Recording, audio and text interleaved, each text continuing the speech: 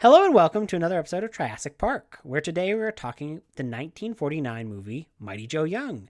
Joined with my normal Kong co-host, Jason. Hello. Oh, hello, hello. Can't wait to talk about little gorillas, Gee. And special fantabulous guest, Kelly. Hello, Kelly. Hello, hello. And yes, so today we are talking about the movie Mighty Joe Young. And next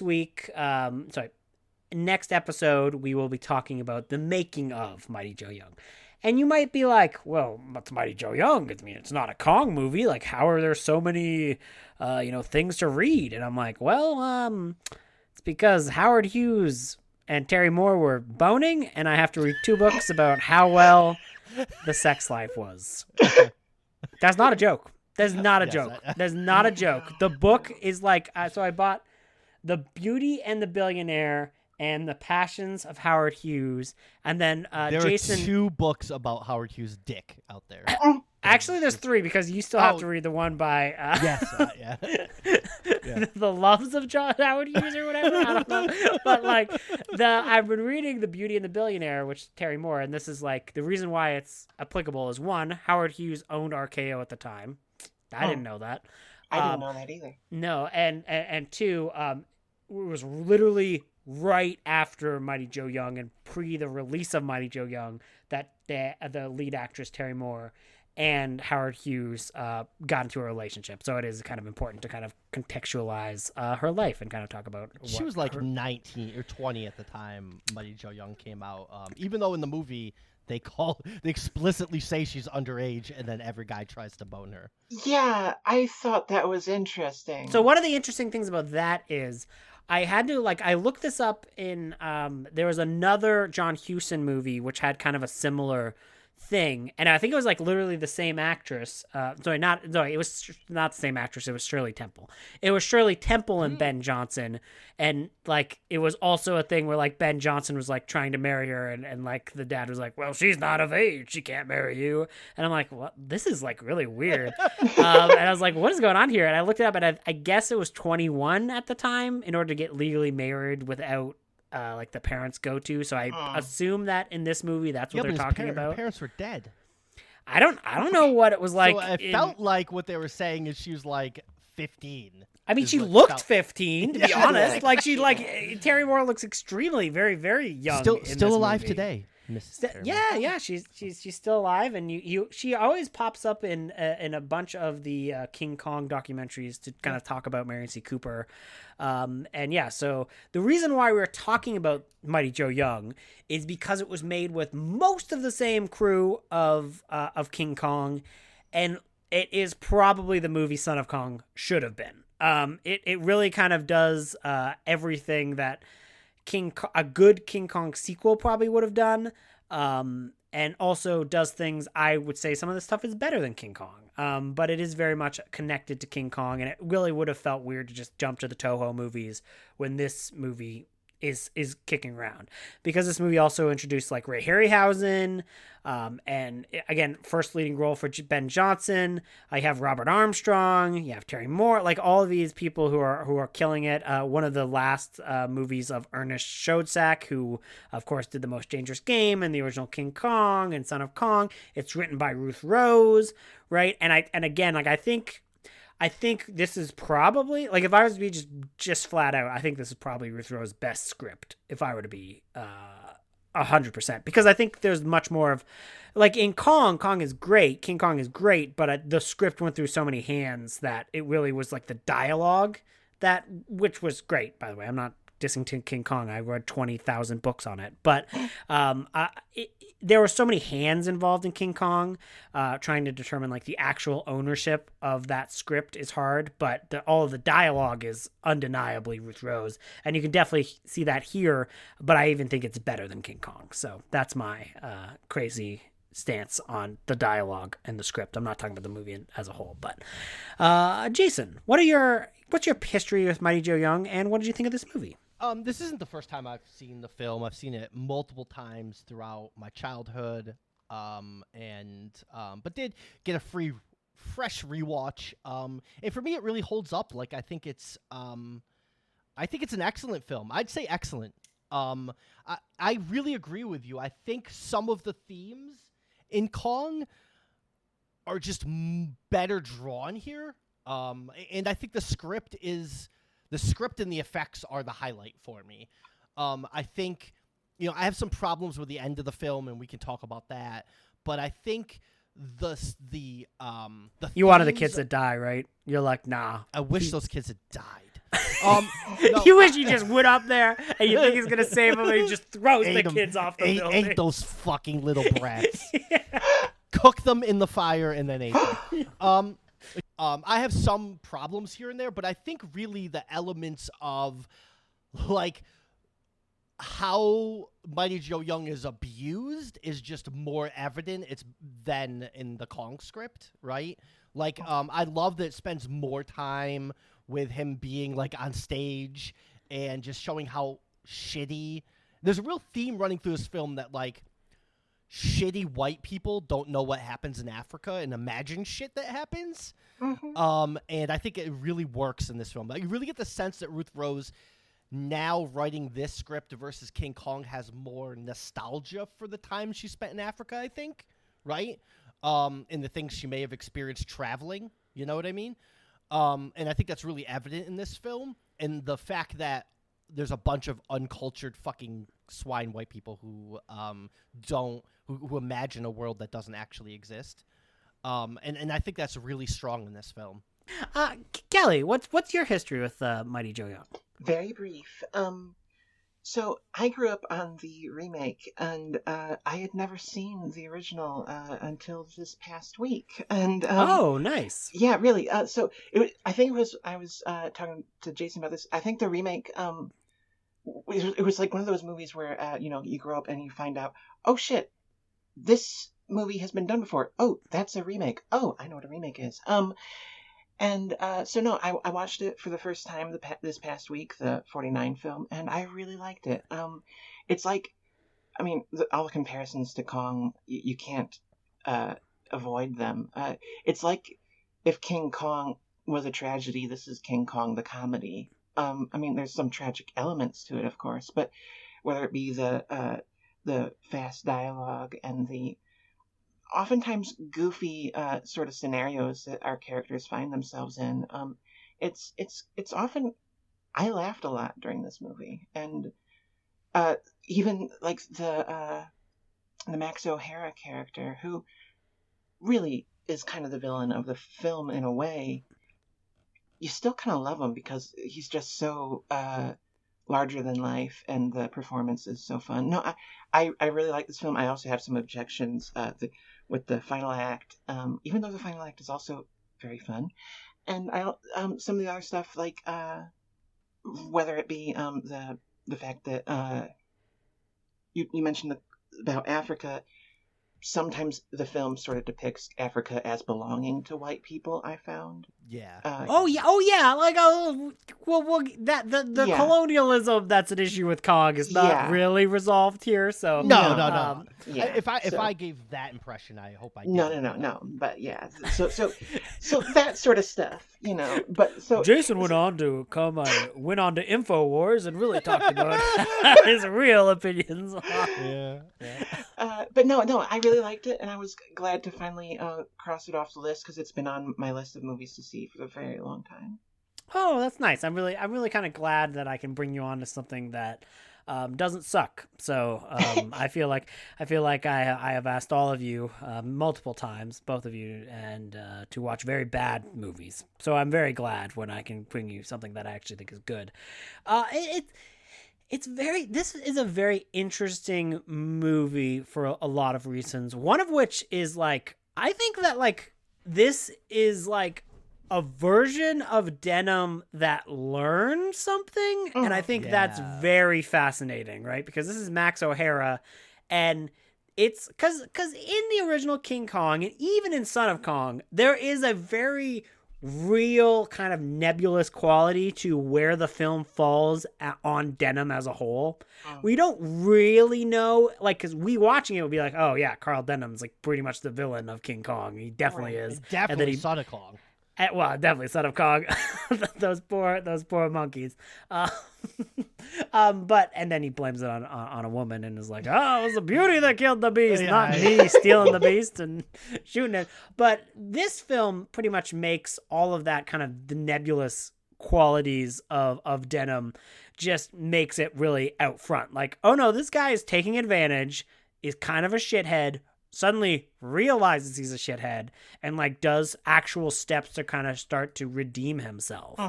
And he will still end this movie, I'm sure, in a very similar spot to Denham, in that he has a bunch of lawsuits from this particular night, I'm sure. Oh, he's going to prison for the rest of his life after this film.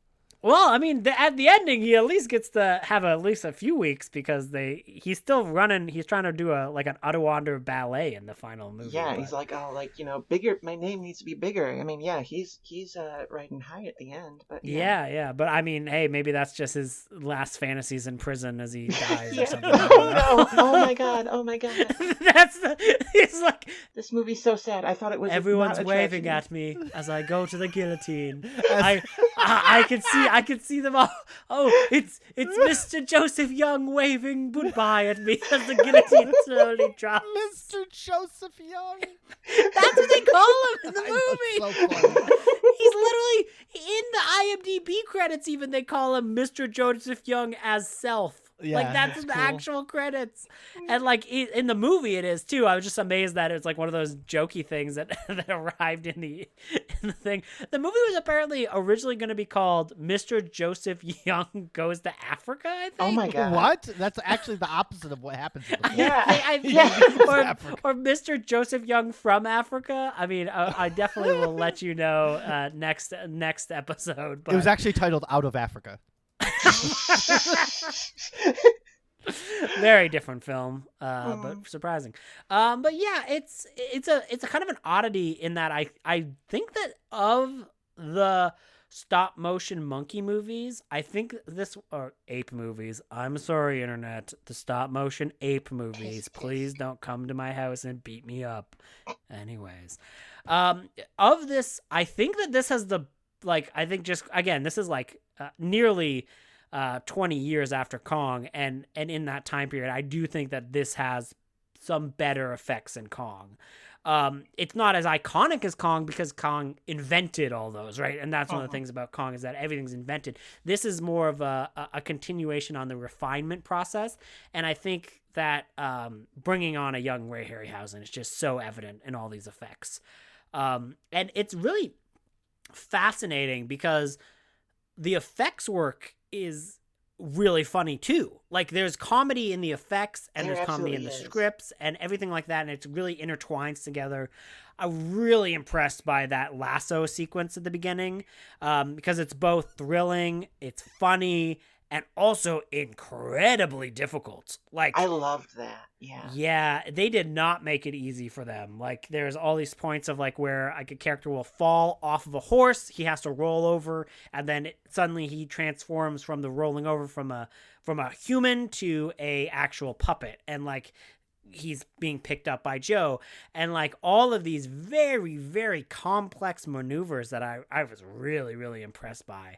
And it's one of those things where it's like, I know that the lions weren't treated like probably super well on the film, especially in like back then, but I had remembered worse things happening to the lions, and the worst things that happened to the lions was because I literally believed in the effects more than I really kind of fell for the effect sequences. So I'm like, that gorilla really threw that lion, but like the idea, like I missed some of the more obvious things where you can tell that they're in different shots. So when like things fell on where they were, I'm like, oh my god, they just dropped a bunch of debris on a lion. Oh god.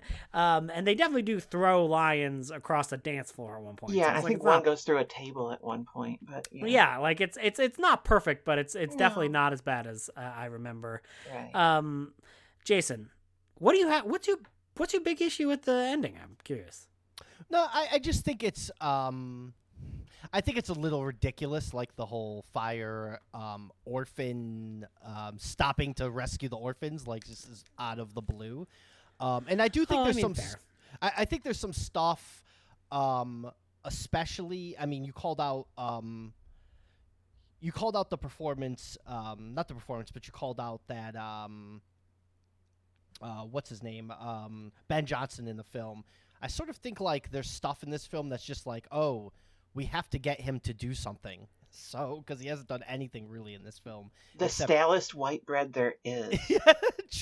Except try to pick up an underage girl. That's like basically what he's done in this film.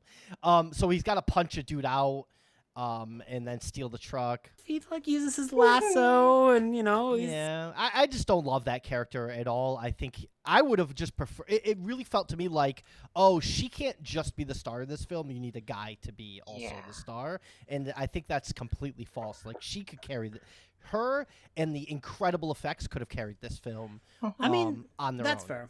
Do we think in Hail Caesar, the character that needs to learn a lasso, is that a reference to this movie, you think? I wonder, yeah. Well, I also wonder I was talking about the end of this film negatively about the orphan scene, but also I wonder how many children's films the end of where there's like an alien or some kind of magical creature where you have to run away from authorities are all influenced by this film, because it really feels like the end of E.T. is sort of like this. Okja is really like this. Like all of those types of films really feel like a riff on this moment in Mighty Joe Young. That's just like the authorities are coming to take my magical pet away or friend, and I have to, and it's great for that. I think you're definitely right, but the thing is, like, this was not a hit. Like this was not. No, but filmmakers probably love this film, right? Like, definitely. It's definitely kind of like a filmmaker's movie in that way. Just like the effects and like some of the creative ways that the effects are done, and just constantly kind of like really kind of shocked me. It's like I think it's like the character. Oh, his eyes are incredible. Mm-hmm. Mr. Joseph Young is a beautiful bitch. You know what I mean? Like, I love it. Mr. Joseph Young, you beautiful bitch. We're putting you on Broadway. Yeah, he's just too fucking cool for this world, you know? That's the story of Mighty Joe Young. I love his little like punching on the ground kind of thing. Like I love like whenever he's frustrated, you can just see him do like a little punch on the ground, and like all of that stuff was like really the character work of Ray Harryhausen, and you can just really see it come to life in this movie, and how he always really put so much of himself into these creatures. Like I remember there's like stories where he's like, I just ate celery for like carrots and celery for a few weeks to try and get in the head of a gorilla. And you're like, Ray, that's insane. Why did you do that?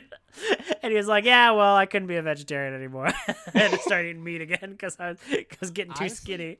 I teared up when people started throwing shit at him.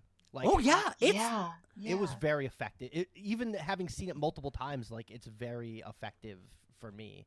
I really feel for definitely. Joseph Young. So I guess probably 20 minutes in, I should give a plot synopsis, because I would imagine that this, if any, I think Mighty Joe Young might be one of the ones that people coming in here might not have seen. Like it might not have been as relatively watched as something like King Kong, for example. I am proof of this. Yeah, exactly. And Mighty Joe Young is the plot is relatively simple. It's basically white girl trades a fucking eyeglass for a fucking gorilla baby. A white girl does the one thing that no white man would do, and that she tried to pay for something instead of just stealing it. Zing. Okay, all right. In fact, she steals the shit from other white people. Well, yeah, I mean, but that's metal, though, right? Like, yeah. That's why as soon as she does it, it's like. I liked her instantly. Yeah. She's like, "Fuck you, Dad! I'm stealing this." But yeah, so she sees two Africans like walking by, and they like have a like it looks like a like a picnic basket. And inside the picnic basket is that baby gorilla. Is that? I don't know. Maybe they're like a taxi service. And there's like the gorilla like paid them or something, and they're like taking the gorilla somewhere. The fucking cutest baby gorilla in the history of the film. So cute, so cute. And the gorilla, she just raises the gorilla in Africa. He becomes a giant gorilla. Her dad dies. Now she's all alone with this gorilla.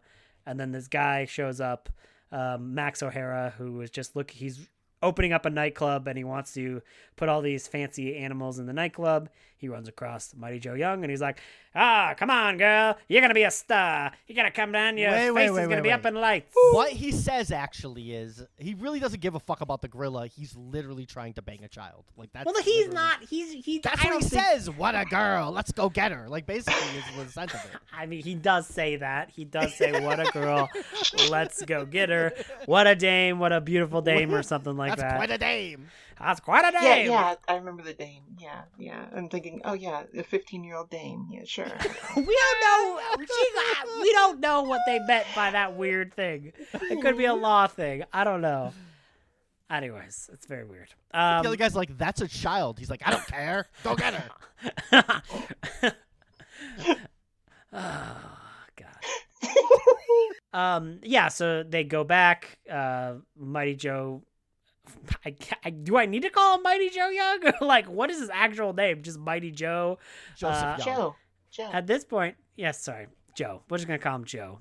He is mighty sometimes. He's young once at the start of the movie, but not always. So he's just Joe. That's their last name, though. Yeah. Young? Their last name is that's Young. his That's last what name, yeah. they're giving him a name as if he was a member of the family. Yes. Right. Yeah. Joseph Young. The girl's name was Jill Young. Yes. That's a weird now that they have all the thing about the young girl. They're like, oh, young. She's real young. By the way, Anyway. member of the family that she leaves encaged for fucking 10 weeks before she realizes he's in there. What? But we'll talk about that. Well, yeah, it's one of those things. So they go back. She starts performing at the nightclub. Things start out good, but then all of a sudden it's like really clear that, you know, Joe Young is like really mad and sad and like really not liking it. And then one of the nights, you know, he has a rough night. Everyone starts throwing money at him. They're like, it's like giant prop money though. Like I think it's just like cardboard money. I couldn't really tell, but like a bunch of people start throwing that. I thought it was like because they're saying if he picks up the number for your table, you win champagne, right? Right. So but it is like it's supposed to be like money because he's like money for the ape. Yeah. Oh, okay. But I guess it has numbers on it or something. Like, I just thought that's because they were doing like an organ grind thing, like it was supposed to imitate him being on the side of the road as. But yeah, it was like play money. Yeah. Yeah. Like I think you're right. Definitely. He had a little hat on and stuff. Yeah, he got a little hat on. And then one of the assholes just fucking throws a bottle at him, which is like, totally what would happen. Yeah, totally. It's amazing that it took that long for something like that to happen. Oh, I doubt it was the first time. We just didn't see it all the other times. But yeah, he gets like hitting the bottle. He's like, "What the fuck? Like, fuck this!" And like, they take him off a stage, and then he goes back down to his home. But the problem is, it's not his home. They put him in a cage, and then these guys come and they're like, "Hey, I know we hit you with the bottle, but now how about you hit the bottle?" And he goes, "Okay." And then Mighty Joe Young just gets hammered because all these fucking drunk assholes just start feeding him liquor. He destroys a bunch of stuff. Then they try to light him on fire. Yeah. Wait, what? Yes. Well, he started hogging all the drinks, even though they were giving it to him, and then they're like, "Oh, you're not fun," and so he reaches for a drink, and they take the lighter to his hand. Oh, yes. I didn't think they were trying to light him on fire. I thought whatever. They burn him. Yeah. Well, they're assholes, and he goes on a rampage. And there's literally no comeuppance for those guys, by the way. They probably just went on to have really good careers in Hollywood and just fucking they now fucking own a stake in Star Wars or something. I don't really know. They just have a great time. But the police show up and they're going to shoot him. And they're like, "Oh no, you can't shoot him. Let's do a trial." You know who didn't get the trial? The fucking lions. They just fucking shot a bunch of lions point blank. Well, yeah. Like they just showed up and they're like, "Hey, lion shooting season." Bam, bam, bam, bam. Anyway, so then they have to try and save him when he's got a court order to be killed, and then he saves a bunch of orphans, and then he gets to go home. It's a relatively simple plot. But I think I think the fact that there isn't really a villain, because like one of the interesting things about the remake is there's a very obvious villain, where it's just like, yes, Mighty Joe. Oh my god, it literally is the like almost the Cruella thing where it's like, I killed your mother, and like, like this is your entire thing. I killed your mother, and I have this weird arm, and I'm an evil villain man. And then it's like he's like, oh, I must kill the man who killed my mom. It is really that weird Disney thing. I think they just like to do that, murder people's families, I guess. Yeah, I really like that there isn't, because the villain is us. Yeah, exactly. Society that's is a the good way to villain. put it. Yeah. Just marinate that in a second. The villain is us. We are the villains. You're the villains. You I'm were marinating. listening to this. You're a villain. Pay for your crimes. Well, they're listening to this podcast. That's what happens. Yeah. Court order to listen to this podcast for your many crimes. Oh my god. It was really like it's really kind of heartbreaking how they just shoot those lions. Like I'm just still thinking about that. Like they just show up and shoot the lions. Also, Joseph Young, love you, buddy, but you let the lions go to then murder them. Like they're just hanging behind the fucking in their enclosure. I think he was just kind of having a bad day. He was drunk. He didn't know what he was doing. Mighty Joe Young says, please drink responsibly. I mean, I thought at the beginning of the movie that he was setting the lion free, but I think by the end of the movie, I think Joe hates lions. I mean, he's just. Maybe he thinks the lions are throwing the bottles at him. Like, I don't know. Like he's like, hey, a bottle came from the crowd. It must have been those lions. He just hear Ryan go, fuck you, bud.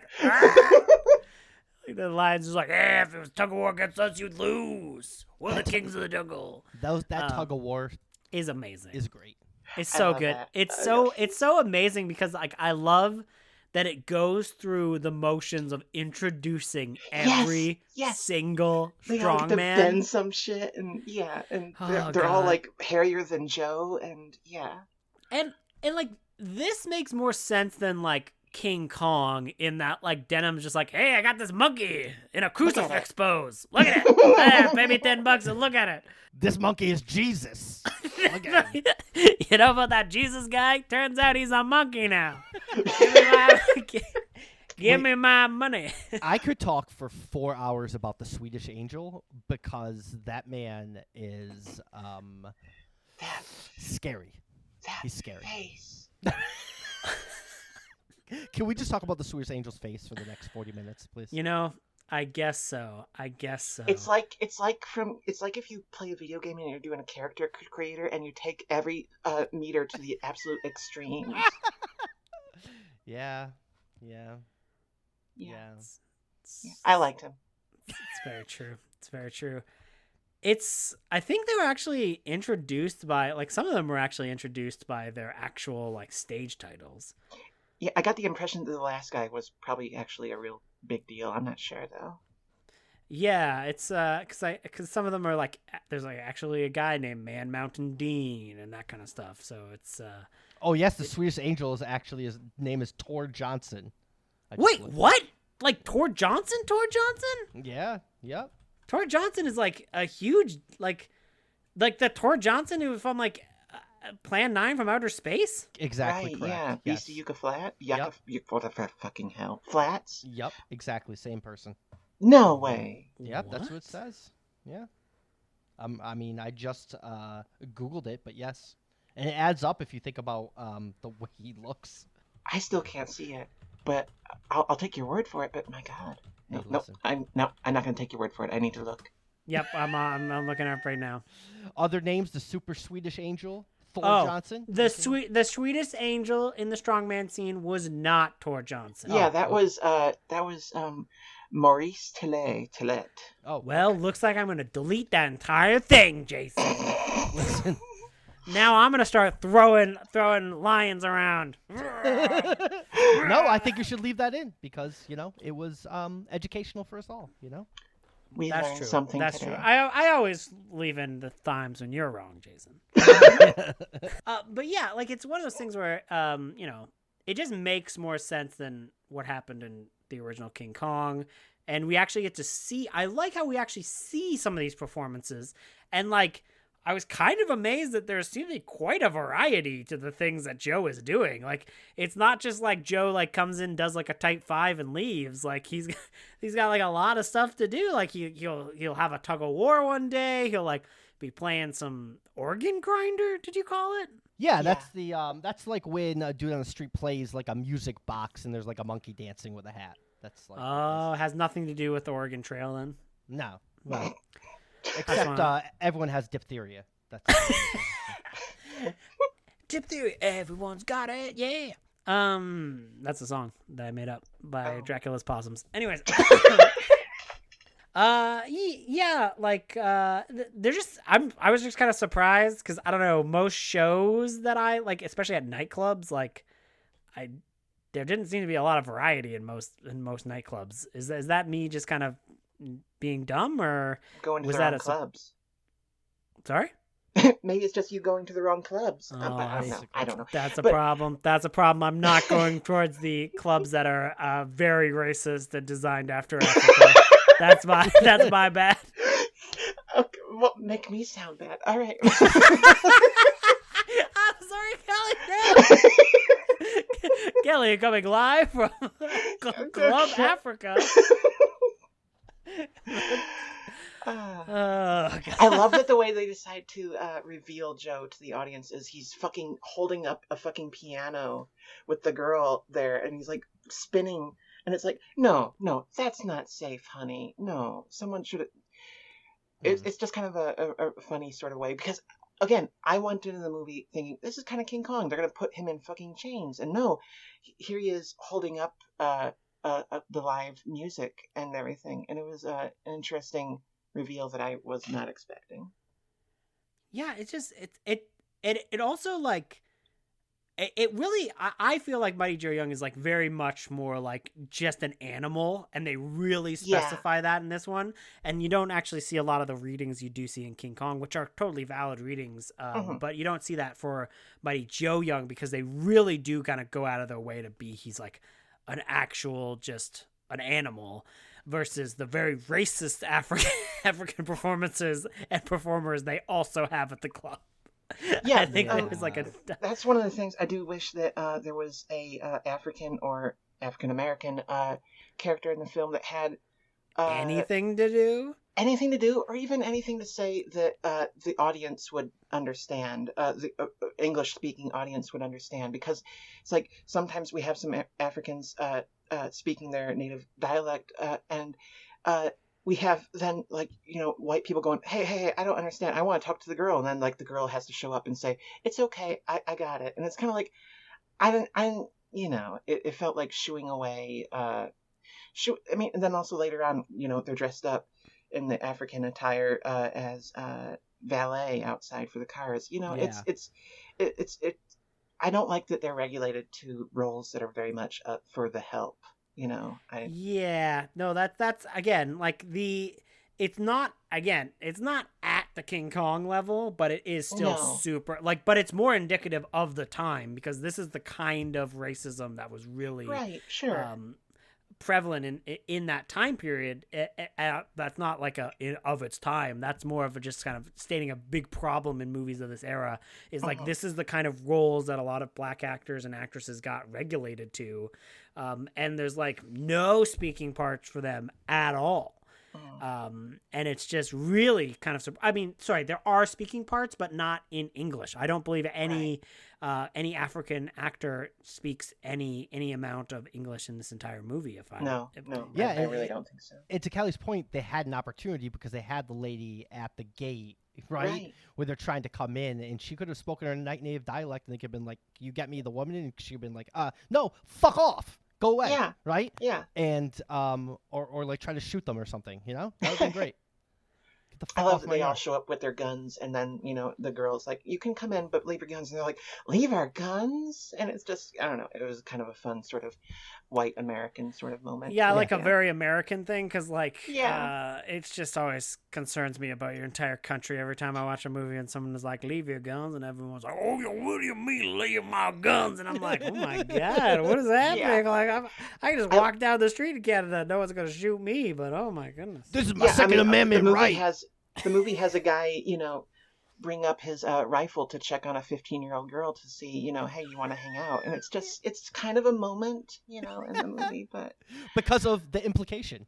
yeah, You know what I mean? there's some implications there, Yeah, pointing a gun at her. Do you want to hang out with my boss? I love though that when she notices the boss, she just laughs it off. This is great. Have them come over. These armed men that are hiding in the bushes. Have them come over. Let's talk. And it's just like, oh, honey. I love that in that scene, in that opening lasso scene, when when Joe Young starts throwing rocks, if any of those would have hit anyone, their heads would have just exploded. Like you realize how fucking powerful gorillas are.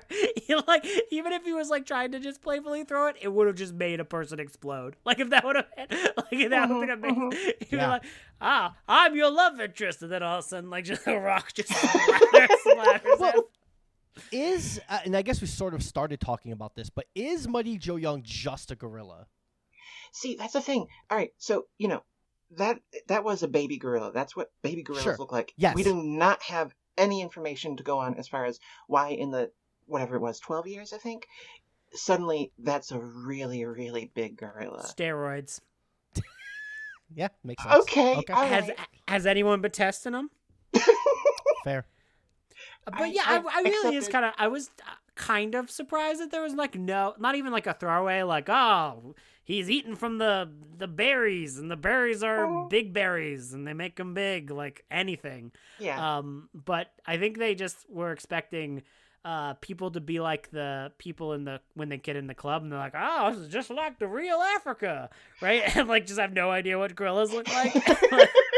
Fair. All right. Fair. And I love that throwaway line where she's like, "This is just like Africa." He's like, and Dylan's like, "You've never been to fucking Africa."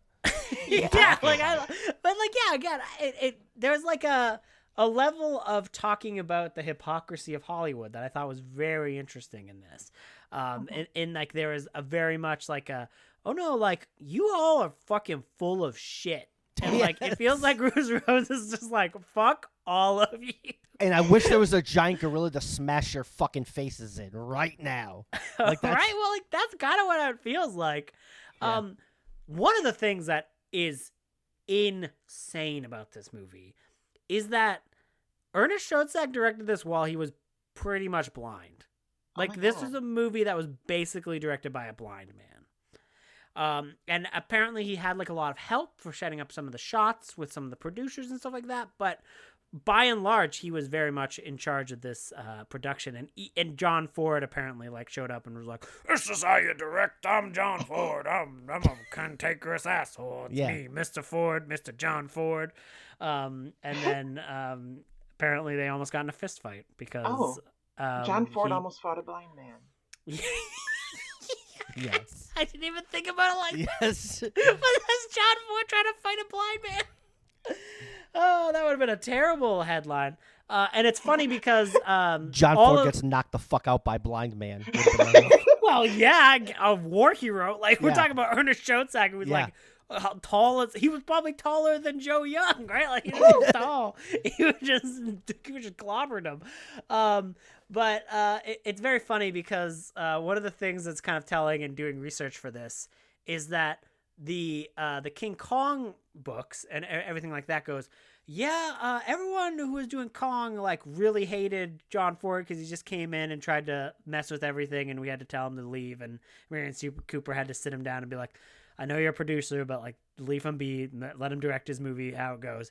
And then you read any John Ford book, and like the only mentions in John Ford books are like, yeah, John Ford thought it was a stupid idea. He didn't even look at the movie. He didn't even see the movie. He didn't even arrive on the set of the movie. He didn't even know the movie was being filmed. He'd never even heard of the movie. What the, Mighty Joe, what? They just like completely like just like, yeah, he Cooper was being a bitch and he didn't show up, and he was like, I'm not making this ridiculous monkey movie. Whereas like when you look at it from the other way around, everyone was like, yeah, he really tried to take over this monkey movie. Yeah. I just thought that was kind of also funny. Like I you know, I'm not done doing my research either, so definitely you know, this stuff could change, but you know, what I've seen is like Willis O'Brien basically didn't do a lot of the special effects for this film. Like he was there, but he was dealing with other stuff. Well, and so he didn't do much of the animation. Yeah, I think the animation is the point. Yeah, I It's should like, have said special effects. I meant the stop motion animation for like Mighty Joe Young, right? Right, Was yeah, because like mostly he like Willis O'Brien was involved in the production very early on. Like he was like through the entire production, like he was sitting there like doing technical drawings and helping to design everything and helping to lay everything out. He was just really busy on this film because there's a lot of complex shots. So you're right, he didn't actually do much of the animation. I think they estimate probably about 90% of it was Harryhausen. And I think you can tell if you watch other Harryhausen movies because there's like a kind of like a real legacy to how he creates character in his animation. And I think really... I didn't want to intimate that Willis O'Brien was doing nothing on this film. I just it's just the animation part of it. Yeah. Look, no one respects Willis O'Brien. I'm not going to let you disrespect a very famous Hollywood icon here. Not under my watch. Someone who would never at all slander a very famous Hollywood icon by accident. Nothing to reference there. It's also worth noting, again, the armature and everything like that was designed by Marcel Delgado again. So you also have Marcel Delgado here. And it really was him, and there was one other animation assistant. Next week I'll have all this on tap. But I was very surprised by how well the two elements really matched in a lot of ways. And I think a lot of times it was like funnier. Like I do think some of the animation choices make it funnier than some of the. I mean, Ben Johnson, like we've kind of mentioned, doesn't do a lot in this movie. And Terry Moore is good. I think Terry Moore does a good job in this movie, but what she's asked to do is not a whole lot, right? Like she's asked to be innocent mostly. Like that's kind of like what her entire character is like underlined as, like super innocent. And as a 12-year-old girl, I mean, that makes sense, right? So, I think like a lot of the conversation about this film, I think is unfair. Like, I think a lot of the conversation about this film is like, oh, it's a technical curiosity more than it is a complete film or great film. And I think that's just wrong. Like, I think it's a really good film all the way through. Yeah, I 100% agree. I think it's really smart. It's really well made. Obviously, the issues we've talked about as far as like race, everything like that goes, like we're not trying to downplay that at all. That's definitely there. I don't know, maybe, you know, Jason's got an appointment with Chip Hero after this, but one of the things they're trying to cancel Mighty Joe Young. The final act, you know, the big chase sequence is one of my favorite parts of the movie, and by then I'm just totally on board. But it's, oh my god, it just gets so random where it's like, okay, we have a flat tire, we gotta go pull over, and then here's a homeless person that opens up the back door and Joe almost eats him, and then okay, now a random jerk ends up in the middle of the road with a truck that's conveniently sized for Joe to hide in. And then, oh shit, our black and white movie is now a red and black movie because there's a fucking burning orphanage and we have to go save that. I know we were escaping. Let's go do this first. Yes, and it's just one after the other of just these random events as, you know, police are chasing them. And it's absurd, but I am loving it because it's absurd. I love how belligerent that dude is that just stops in the middle of the fucking road and gets out and starts trying to fist fight people. Yeah, I'm in the middle of the road. Fuck you. They're basically like, I guess we need some conflict for the end of this movie. Yeah. It was just like just add stuff. We can't have them just drive off and get chased. You know, it's like, I don't know. They didn't want to have the cops in the same scene as them. I don't know. There's something odd about it, but I do love the parts where Joe is looking out the back of the trailer, the truck, and kind of spitting at him. Yeah, he spits at him. I was like, hell yeah, A-cab, Yeah. A-cab, Mr. Young, you got this. Yeah. I also love, because I think Kelly mentioned earlier, like, actually, it was Andrew as well, right? Who mentioned the development of the what was that character's name? Max O'Hara. Max O'Hara, yeah. The only person with a real arc in this movie. Yeah, he has. much. He's like tackling the cops, and he's like refusing to help push the stuff. They're like, "Help push!" And he's like, "Nope, not doing it." Yeah. And they're shooting at Joe, and he's trying to stop them. Yeah, that was fun. He's like tackling cops. It's kind of fun.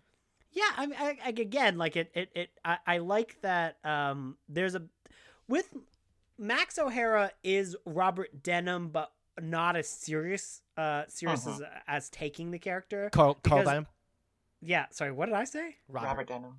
Who the fuck is Robert Denham? Like Henry Frankenstein. Mighty Robert Denham. Robert Denham is a American businessman, so don't know.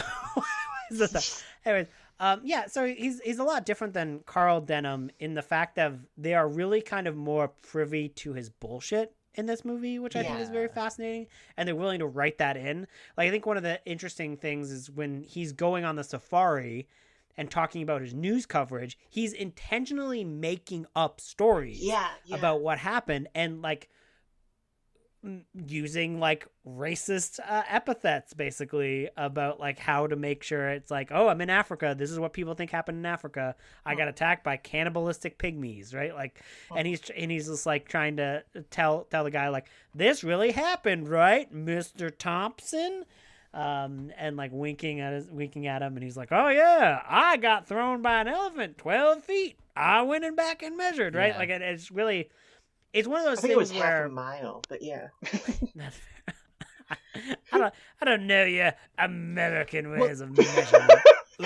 Okay, 12 feet is not half a mile. I'm just telling you that. I don't. Is it longer?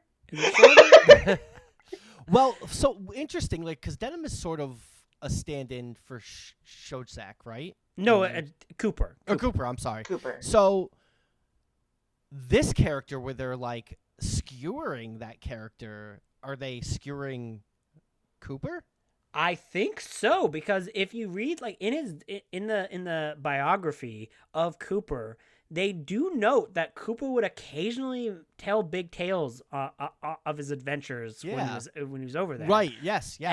And they would and it seemed like a thing that they specifically might be kind of taking the piss out of Cooper a little bit in a fun way, but I do think that that's still there, right? Because it's like Robert Armstrong is still kind of doing the same performance. Like if you had just made this like an older Denham, like I don't think anyone would really have batted an eye. So, but before the Denham comparison started, right at the beginning, with him in his office, and he's just yelling about, I want this coverage and that coverage. It's Spider-Man. Like it was like the prototype for J. Jonah Jameson or something like that. Hell yeah, that was in my notes. In my notes. Yeah. Even got the mustache, so. Yeah, I thought that exactly, because it's like an older character sitting there, and it's like, I want front news, and give me pictures of Kong. Give me a picture of Kong. Give me a picture of Beauty. She's the Beast. Make sure that she is framed for this thing. Oh, my little cat just meowed. And I named her Dwan after the 1976 King Kong. So she knew. She was like, don't blame women. I'm like, I know, it was a joke. That Joseph Young, he's a criminal. Get him on the front page. Get me pictures of Mrs. Percy Shelley. Yeah. Oh, God. It's interesting. I wonder how much Cooper was on board with that skewering or not, I mean, he was very involved in this. Yes, still. yeah. Like, True.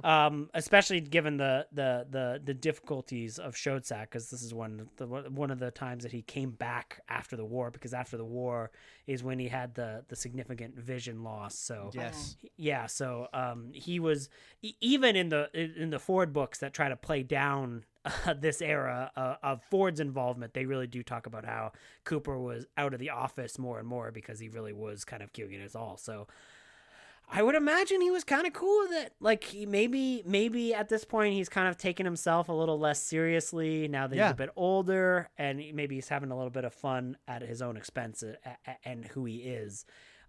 They really did expect this to be a hit, though, and it kind of is sad because, again, I don't know what it is about Marion C. Cooper, but every time he made a giant gorilla, he wanted to team it up with Tarzan.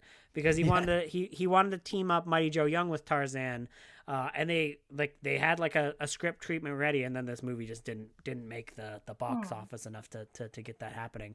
But this one would have made more sense than King Kong, because at the very least you've already got the character in Africa. There was a right? Kong versus Tarzan sort of idea kicking around. Yeah, there was, and it eventually got made into a book. So the book of that does exist. Okay, all right. Yeah, so eventually we'll probably cover that. But yeah. Okay.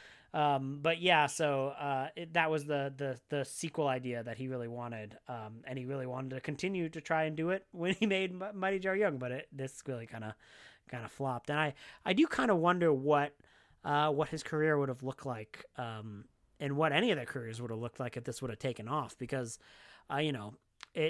they made a specific, because like John Ford and Marion C. Cooper had a company, and then they made a very specific division of the company called Arco Pictures just for this movie. So like I wondered if they really were kind of expecting this to be a hit and lead to like a series of films, whether or not it'd be like further effects films or something like that. I guess I'm just glad that Willis O'Brien had money for a while. I don't know. Yeah. Yeah, I mean, I don't really get why this film failed so poorly, you know? I just think it's fun all the way through. Might have been color at this stage, because Yeah. this is kind of like in that realm of color film was probably a big thing, and they wanted to film this in color, but it would have cost more for the special effects. That makes sense. Yeah, because they were kind of worried about getting all the effects working in color. So that was a reason why they stuck with black and white, but I'm not really sure. I guess it's kind of hard to tell, because trying to get any information about how things were marketed in the Right. early eras is kind of difficult, other than occasionally seeing terrible racist marketing gimmicks for the original King Kong, which will haunt me until my dying day. But yeah. I don't really see much in that same sphere for this. And again, like, this is a post-war movie. Like, you think about it, like, King Kong was before World War II. This is after World War II, and I almost wonder if that was kind of the reason why it might have had a happier ending, because I don't think anyone really wanted to continue the bummer that was the World Wars. I don't know. There's a lot of things about this movie that's kind of unfortunate that I think we're probably going to have like 13 books and documentaries between the two of us read, but it still is kind of an incomplete picture because it's not as nearly as documented as strongly as the original King Kong. So Yeah. there are a few kind of missing pieces to kind of really figure out what was going on in this movie. But Yeah, few things are, right? Like, I really think of like the first King Kong. I started researching that, like, I don't know, 2.5 years ago. As like I understood the magnitude of everything involved in that. Mighty Joe Young kind of took me by surprise as to everything involved in it. I really thought it was going to be a simple task to just do some research for this film, but no, it's a rabbit hole. So Yeah, and it's a rabbit hole where there's no full books on Mighty Joe Young. It's Right. just little pieces in a lot of books. right. Because I think that probably in terms of just behind the scenes, I think there's enough for one book, right? Like, but it's spread out between all these different sources, and it never really got even in home media, like originally, I think the only way to get the DVD of Mighty Joe Young was a 3-pack with the 3 movies, with King Kong, Son of Kong, and Mighty Joe Young.